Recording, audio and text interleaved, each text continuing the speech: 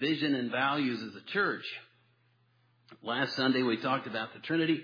Today we'll be talking about the sovereignty of God. I thought I would take those two subjects that are fairly easy to explain in 20 or less minutes and expound them here in your presence. I was talking to a friend on the phone yesterday, and we were laughing about that. And, two of the toughest subjects to cover on the face of the earth, and we're doing them 2 weeks in a row in a relatively limited period of time. Next week, we're going to be talking about heaven. So if you can survive the sovereignty of God today, we'll come back next week and talk about where we're headed when all of this is over. And again, a subject which we cannot exhaust in just a few minutes' time, but it's so much a part of who we are as a church. We, after all, believe in the Word of God, and we believe the things that it teaches. And so from Genesis to Revelation, we rather encounter the one true and living God who absolutely is in control of all things.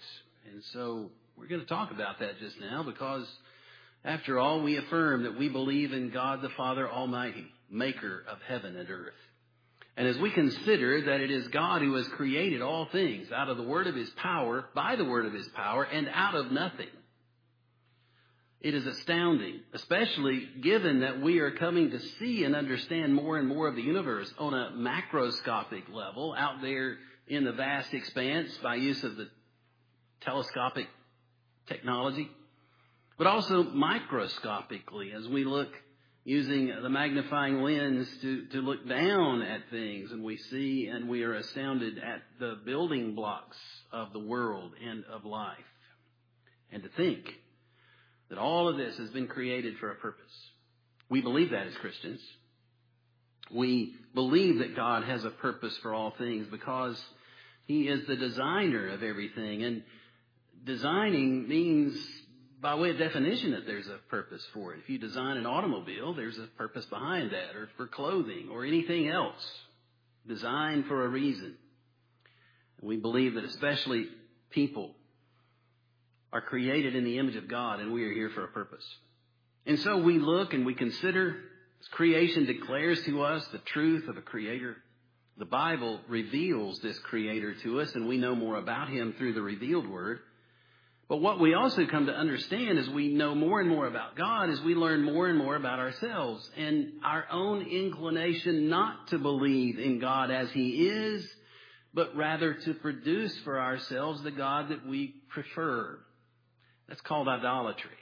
And that's what Isaiah talks about in the first part of the chapter as he mentions these Babylonian gods, Bel and Nebo, stooping. Their idols are on beasts and livestock. These images that literally can be carried around on beasts of burden. And they're heavy and they weigh the animals down. But in the meantime, while they're weighing the animals down, they themselves do absolutely nothing. So we have to confront our own tendency in all of this, that we prefer to invent false gods rather than repent and worship the one true and living God. We would rather invent false gods than to worship the Lord Himself.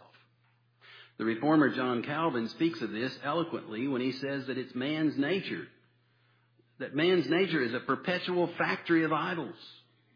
The mind begets an idol and the hand gives it birth. So we conceive of a false god and then we go about producing that, either through writing or through actually sculpting. I remember being in village of Sanyi with one of our missionaries a couple of years ago, and Kathy had gone with me to Taiwan.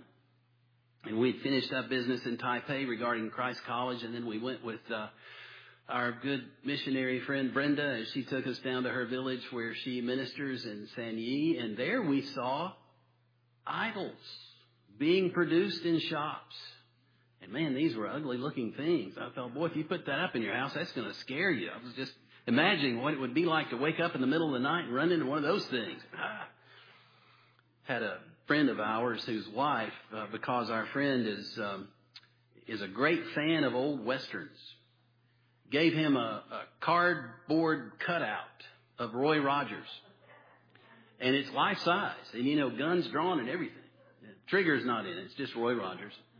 And had that thing in his garage. And he put that thing up and he was so proud of it. But he went in there one day having totally forgotten about Roy being in the back. And he raised the door and the light came on. And there's a man standing there with guns pointing at him. And old Horace about had a heart attack. Yes, we have all kinds of images around us. And our tendency is to want to produce images to worship rather than submit to God as He reveals Himself to us in Scripture. And so we have to confront that. Our tendency to make God out to be smaller than He is. And by the way, at the same time, when we do that, we make ourselves out to be more than we should be. So there's a vested interest in this, right? To conceive of a God who is less than He really is and to make more of ourselves than we ought to. We have that tendency throughout life. Isaiah confronts us also in that these idols that are carried around are useless. Look at that in verses 1 in particular. We carry around idols uselessly, but on the other hand, the Lord carries His people to safety. Verse 4. Yes, indeed, I have made and I will bear. I will carry and will save. So you see that great contrast. The gods we think of are ones we carry around with us. We can manage them.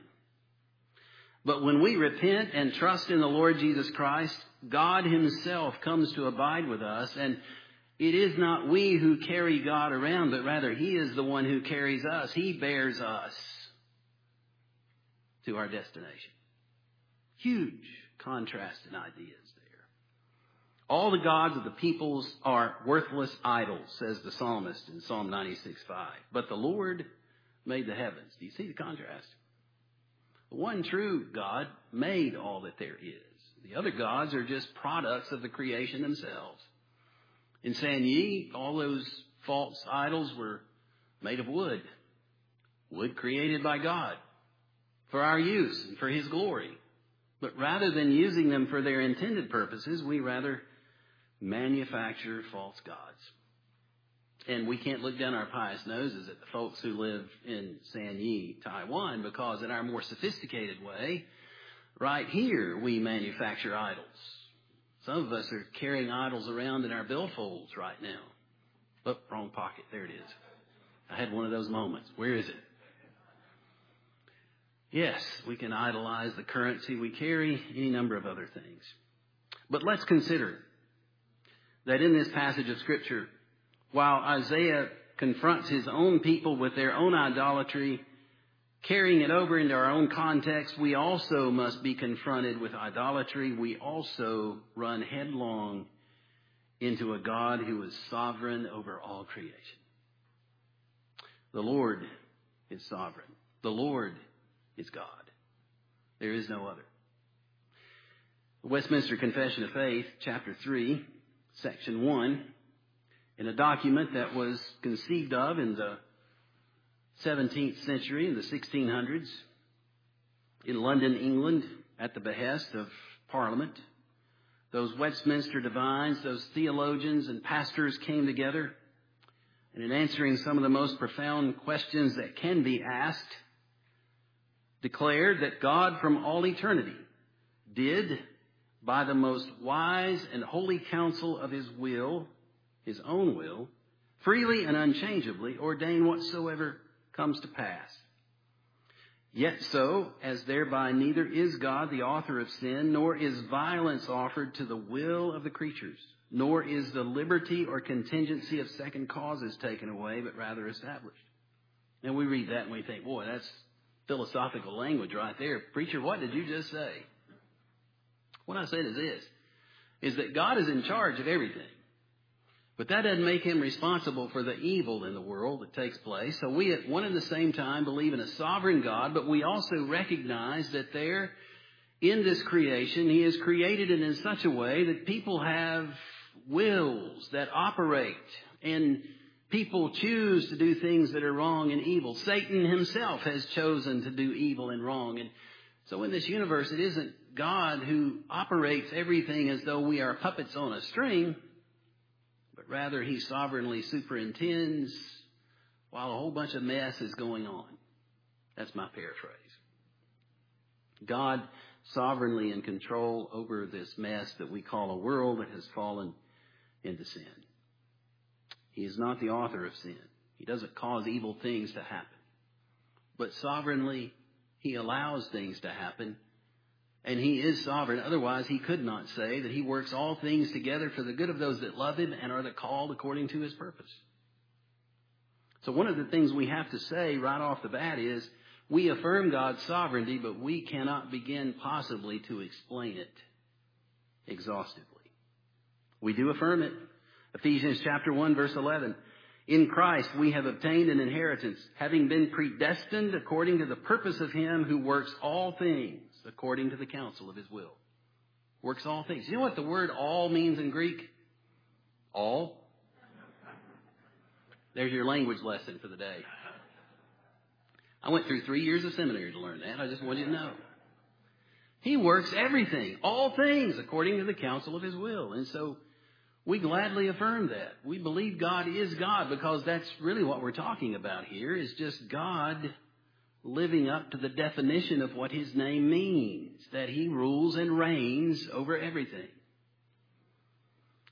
In Isaiah, as we see those words so eloquently stated, remember this and stand firm. Recall it to mind, you transgressors. Remember the former things of old, for I am God, and there is no other. I am God, and there is none like me, declaring the end from the beginning, and from ancient times things not yet done, saying, my counsel shall stand, and I will accomplish all my purpose. Calling a bird of prey from the east, the man of my counsel from a far country. I have spoken, and I will bring it to pass. I have purposed, and I will do it. Now, of course, in the language of accommodation, there appear to be times in Scripture where it seems as if God regrets something that He's done. Oftentimes that's pointed out in Genesis chapter 6, for example, when wickedness in the world has risen to such a level that God says in the old King James, I repented that I ever made man, or I regret that I ever made man. Now, if we take that text out of context, we're left to say, well, perhaps God makes mistakes. Perhaps He doesn't know the end from the beginning. Perhaps He's not sovereign. Or we understand it correctly and we say, God's accommodating Himself to us. Things are so bad, it is as if He messed up. Not that He did. Otherwise, it would be in total contradiction to what I've just read. So it's a mystery, isn't it? And let me say this. I would much rather, and I'm going to come back to it in a little bit, but let me go ahead and affirm it. I would much rather live with this mystery of knowing that God is sovereign over all things, and yet I don't understand why He does things the way that He does. I would much rather live with that mystery than to live with a concept of God who is sitting in heaven wishing that things were different but is powerless to do anything about it.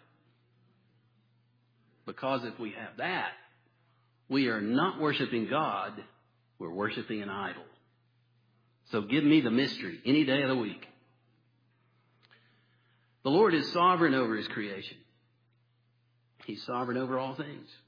Now, of course, that's called into question. One of the words that's hated in our day is a word that comes from the Greek called teleology. It is a word which means that life has purpose, that there's a definition, that there's a destiny to life. That's not thought well of because it runs contrary to the notions of biological evolution. The idea behind biological evolution, a non-theistic evolution, is that everything is just here by accident. You know, we're just a product of random chance as things developed out of the primordial slime, as amino acids came together and formed various things, and then life sprung out of that, and wow, here we are. But as believers who know that God has created all things, we know that life does have purpose. You're not the product of random chance. Let me just say that to you for a moment. You are not an accident. You are not a mistake. Somebody may have told you that in life. It's even possible that parents have told you that adults told you that in school. You are not an accident. You are created in the image of God. You have dignity, you have purpose, and you have potential, particularly as you realize it in the Lord Jesus Christ. He died for you on Calvary's cross because having been created by God and having gone astray like sheep, He, the good shepherd, has come to seek after you and to save you because you have purpose. So surrender to Him. Believe in Him. Don't accept the lie. As scores and scores and scores of people in our country and in the world are accepting. God has a purpose. We don't understand it all. You know, you might wonder, why is our pastor really here? I'm really wondering about that sometimes. Why am I here? Why are you here?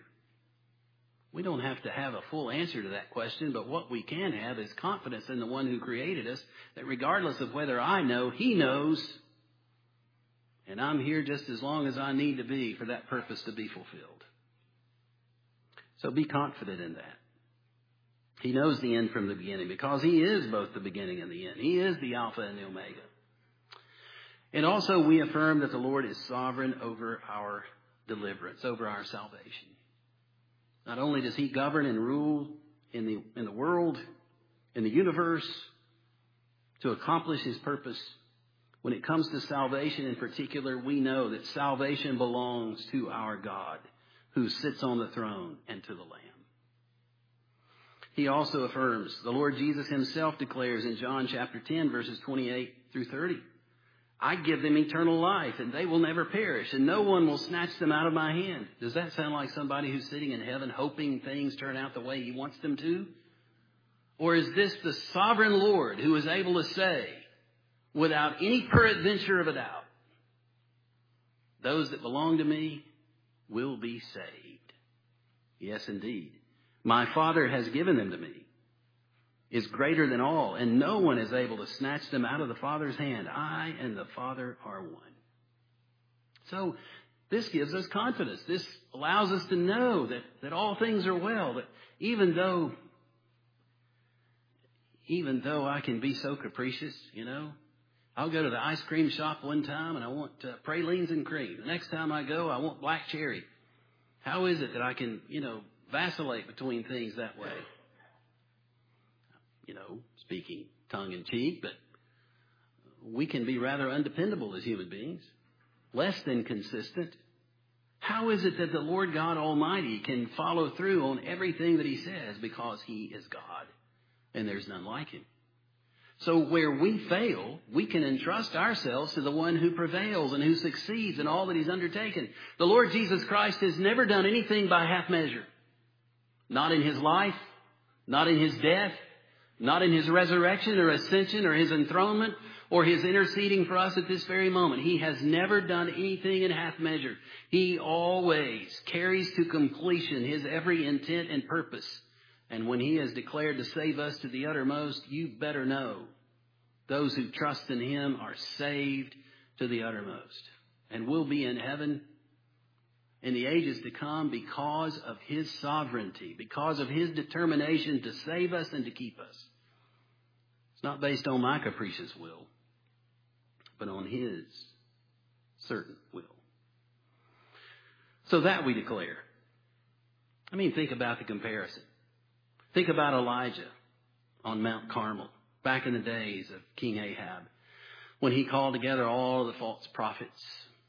And all of the nation of Israel was gathered together in that one location. And there the great contest was stated, where those who worshipped idols, those who worshipped Baal, were placed before the congregation of Israel. And there was Elijah, who stood alone, who spoke for the Lord. And he said to Israel, how long will you halt between two opinions? How long will you limp between these two ideas? If the Lord be God, then follow Him. But if Baal, then follow him. And so we too, when confronted with the truth, must understand that great choice placed before mankind throughout the ages still stands. If you prefer to worship idols, if you would have those, then worship them. But if the Lord be God, then worship Him. You can't mix the two. And in our culture, we practice syncretism. While affirming faith in God, we all carry currency around in our pockets, don't we? In God we trust. But at the same time, practice idolatry. If the Lord be God, then follow Him. But if Baal, then follow him. You will wind up in the destiny over which each of those gods reigns.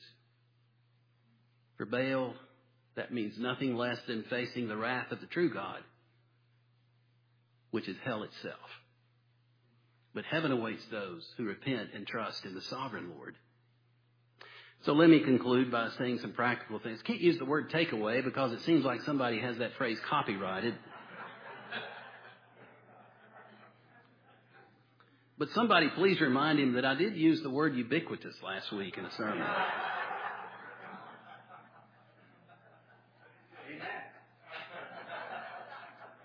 So if someone else were preaching, he might well say these are takeaways, but I'm just going to call them just some practical applications. Knowing that our good and gracious God is sovereign means this. First of all, it does not mean that we can explain why everything happens. Belief in sovereignty of God oftentimes can carry with it along in our minds a certain degree of arrogance. Because we know that God is in control of all things, sometimes we're prone to think that that gives us the prerogative to explain why everything happens. Let me just go ahead and tell you, you don't know. And the longer that I've been in ministry, and as of this summer, it has been 30 years of full-time ministry, I have more and more come to be at peace with saying to people when having certain questions posed to me, I don't know. Christians will stand up in front of news cameras or try to speak to someone who's going through some profound grief and try to explain why the hurricane struck the city that it struck or why death is coming to your household, like Job's friends who were so good about explaining things that they didn't understand. Don't be like Job's friends. I would rather, as I said earlier, remember I told you I was going to come back to it? I would rather serve a sovereign God who has not revealed everything to me, but who knows what he's doing, than to serve a God that I can put in a box and explain fully to people. I can't explain God fully. He has a purpose in everything. And guess what? He hadn't told me what all of his purposes are. The secret things belong to the Lord our God, but the things that are revealed, the things that we need to know, are for ourselves and for our children. Paraphrased, God has told us everything we need to know, but he's not told us everything. So don't try to explain everything. We don't know all the answers. On the other hand, we also need to affirm that belief in the sovereignty of God should never be a pretext or an excuse for doing wrong. God made me this way. Or God created the circumstances. I had a man who had stepped out on his wife and had an extramarital affair. And he blamed it on God because he said, God brought her into my workplace and we developed a relationship. And don't blame sin on God. That's blasphemous. Yes, we believe he's sovereign. But he doesn't make you sin. However, belief in sovereignty gives us peace and allows us to give thanks in all circumstances. Yes, doesn't mean for all circumstances. Lord, thank you for this COVID. Or thank you for whatever it may be. You know, you may be at a point where you can do that. I just can't say that I'm thankful for COVID. But I can give thanks in all circumstances. By the way, don't panic. I don't have COVID. I'm negative. I had it. We give thanks in all circumstances because, again, we know that God works together all things. He works all things together for the good of those that love him and are the called according to his purpose. And I can draw peace from that. So this world is in chaos. I watch the news and I get as upset and aggravated as you do. What in the world is going on? And I can't begin to explain it all, but I know above all this maddening chaos, God rules and reigns. And even though I can't discern it, there's a purpose in it all. You see, a superficial profession will get you in trouble. That's what happened historically. There was a great falling away from the church following the awful civil war that this country suffered in the 1860s. Because suddenly people realized things weren't getting better and better. 600,000 people died in that awful conflagration. I was in London back in 1999 and was in Hackney Downs, in that section of London, and we were at a Baptist church that once had been a building that was filled with people and was flourishing, and there were just a handful of people then hanging on by the skin of their teeth. And I was asking a man, I said, what happened? I mean, Charles Spurgeon preached the dedicatory sermon for that church building, and the pulpit was still there that he preached from. I was secretly conniving how to get that thing on a plane and get it back to the United States. But I thought I'll never get that checked in as luggage. It's bigger than this one. I asked the man, what happened? He said, if you'll go outside in the foyer and look on those plaques, you'll see the names of men who died in the First World War. And in England, particularly, because millions of their own citizens died in that war, afterwards there was a huge amount of disappointment, of despair. And people turned away from God because they thought that He had so blessed them that everything was going to get better and better. And it didn't. But you see, God doesn't pull any punches in Scripture. He tells us that we live in a sinful world. He tells us that there are going to be consequences for that sin. And there will be wars and rumors of wars. There will be domestic abuse. There will be child abuse. There will be violence in our streets. We realize that's a reality. And so while God is sovereign over all things and ultimately saves us to the uttermost, He's saving us out of this mess. He's not promising us a bed of roses in the midst of a sinful world. We can trust His word. We can believe that what He declares will come to pass because a sovereign God is behind it. You know, a guarantee is only as good as the person who makes it, right? I don't want to belabor that. We're talking about products that we buy and who stands behind the warranty. Sometimes they don't stand behind those things, do they? Well, God is always behind His word. That's why we sing songs like Standing on the Promises, because we know He fulfills His word. And belief in God's sovereignty gives us confidence in prayer, since He can do all things and no purpose of His can be thwarted, as the servant of the Lord Job said once upon a time. Now, that doesn't mean God gives us what we want in the way that we ask for it. Oftentimes the answer is no. And many times He answers in ways that are not what we expected or even thought of or asked for. I remember a church up in South Carolina one time that was praying for God to bless them with growth. And suddenly there was a huge influx of Hispanic migrant workers in their community. And while they were praying for growth, one of the elders said at a session meeting, a very awkward session meeting, he said, you know, I reckon we've just been praying for a bunch of folks that look and act like we do.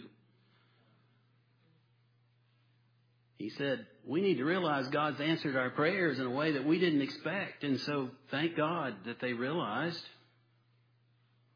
that there are a whole lot of people out there who don't act like us and look like us, that there's a whole world out there to reach, and they began to have a ministry among those dear people who had come to live and work among them, and they saw growth. But it wasn't what they expected. It was better. God does that. So when we pray confidently. God is able. He is able to do far exceedingly and abundantly above all that we ask or think. That's what that means. And as I've already touched on, I want to say it again. The sovereignty of God means that we have assurance that we are safe in Christ for all eternity. Because when Jesus declared from the cross to Telestai, the debt is paid, it is finished, you can rest assured He was done. He didn't leave anything undone that needed to be done. For you to be with Him in eternity, if you surrender your life and trust in Him by faith alone, there will never come a moment when God in weakness is unable to keep you from falling. When He is unable to present you faultless before His glorious throne. When He is unable to do in you what He's purposed to do in Christ Jesus. For He who began a good work in you will be faithful to complete it, even to the day of Christ Jesus. We believe that and we affirm it because we believe in God who is God. He is the Lord. We have to live with many things we can't explain. grief that is often unbearable, sorrows that are beyond expressing, living in the mystery, wondering, God, what is your purpose in all of this? And we ask the question. But by faith, we know there's an answer. And so we declare, I will trust when I cannot see in the God of eternity and believe His will is always best for me. I will trust when I cannot see because God loves me. God will complete His purpose in me. And one day, by grace, I'm going to see that what He had in mind for me was far greater and grander than anything this puny mind could ever have imagined. That's the God I love and serve and worship. And I pray that you know Him too through Christ Jesus our Lord. For He loves with an everlasting love. And His power is such that nothing can ever separate you from that love that is ours in Christ Jesus. Do you hear me, church? Nothing. Because He is God and there is no other. Bless His name. Heavenly Father, as we consider this unfathomable truth of which we haven't even begun to scratch the surface, we ask you, O Lord, by your mighty power, to reveal yourself to us so that we may know you and be able to make you known to a world that desperately needs good news. Father, encourage us and strengthen us and help us, comfort us in grief as we struggle with questions that we don't have the answers to now. Yet, our gracious God, we know that even when things have been intended for evil, we affirm with Joseph that you have meant them for good because you are good. And so, our Father, forgive us. For while we believe, we have unbelief. Strengthen our faith that we may trust, for you are able. You even make a way where there seems to be no way. And you will fulfill all of your word and bring it to completion. And not one of your own will be lost, not one. And we thank you for the promise. And we pray in Jesus' name. Amen. I know whom I have believed, and I am persuaded that He is able to keep that which I have committed to Him against that day. Let's stand together and sing these gracious words.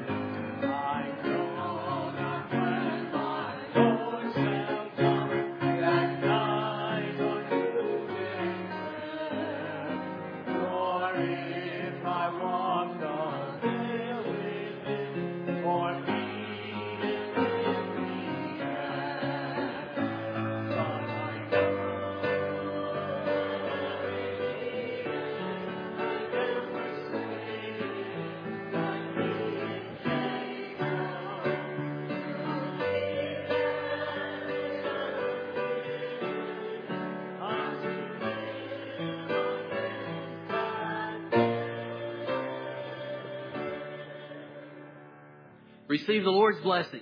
May the Lord bless you and keep you and cause His face to shine upon you and be gracious unto you. And may the Lord lift up unto you His countenance and give you His peace, both now and forevermore. And everyone said together, Amen.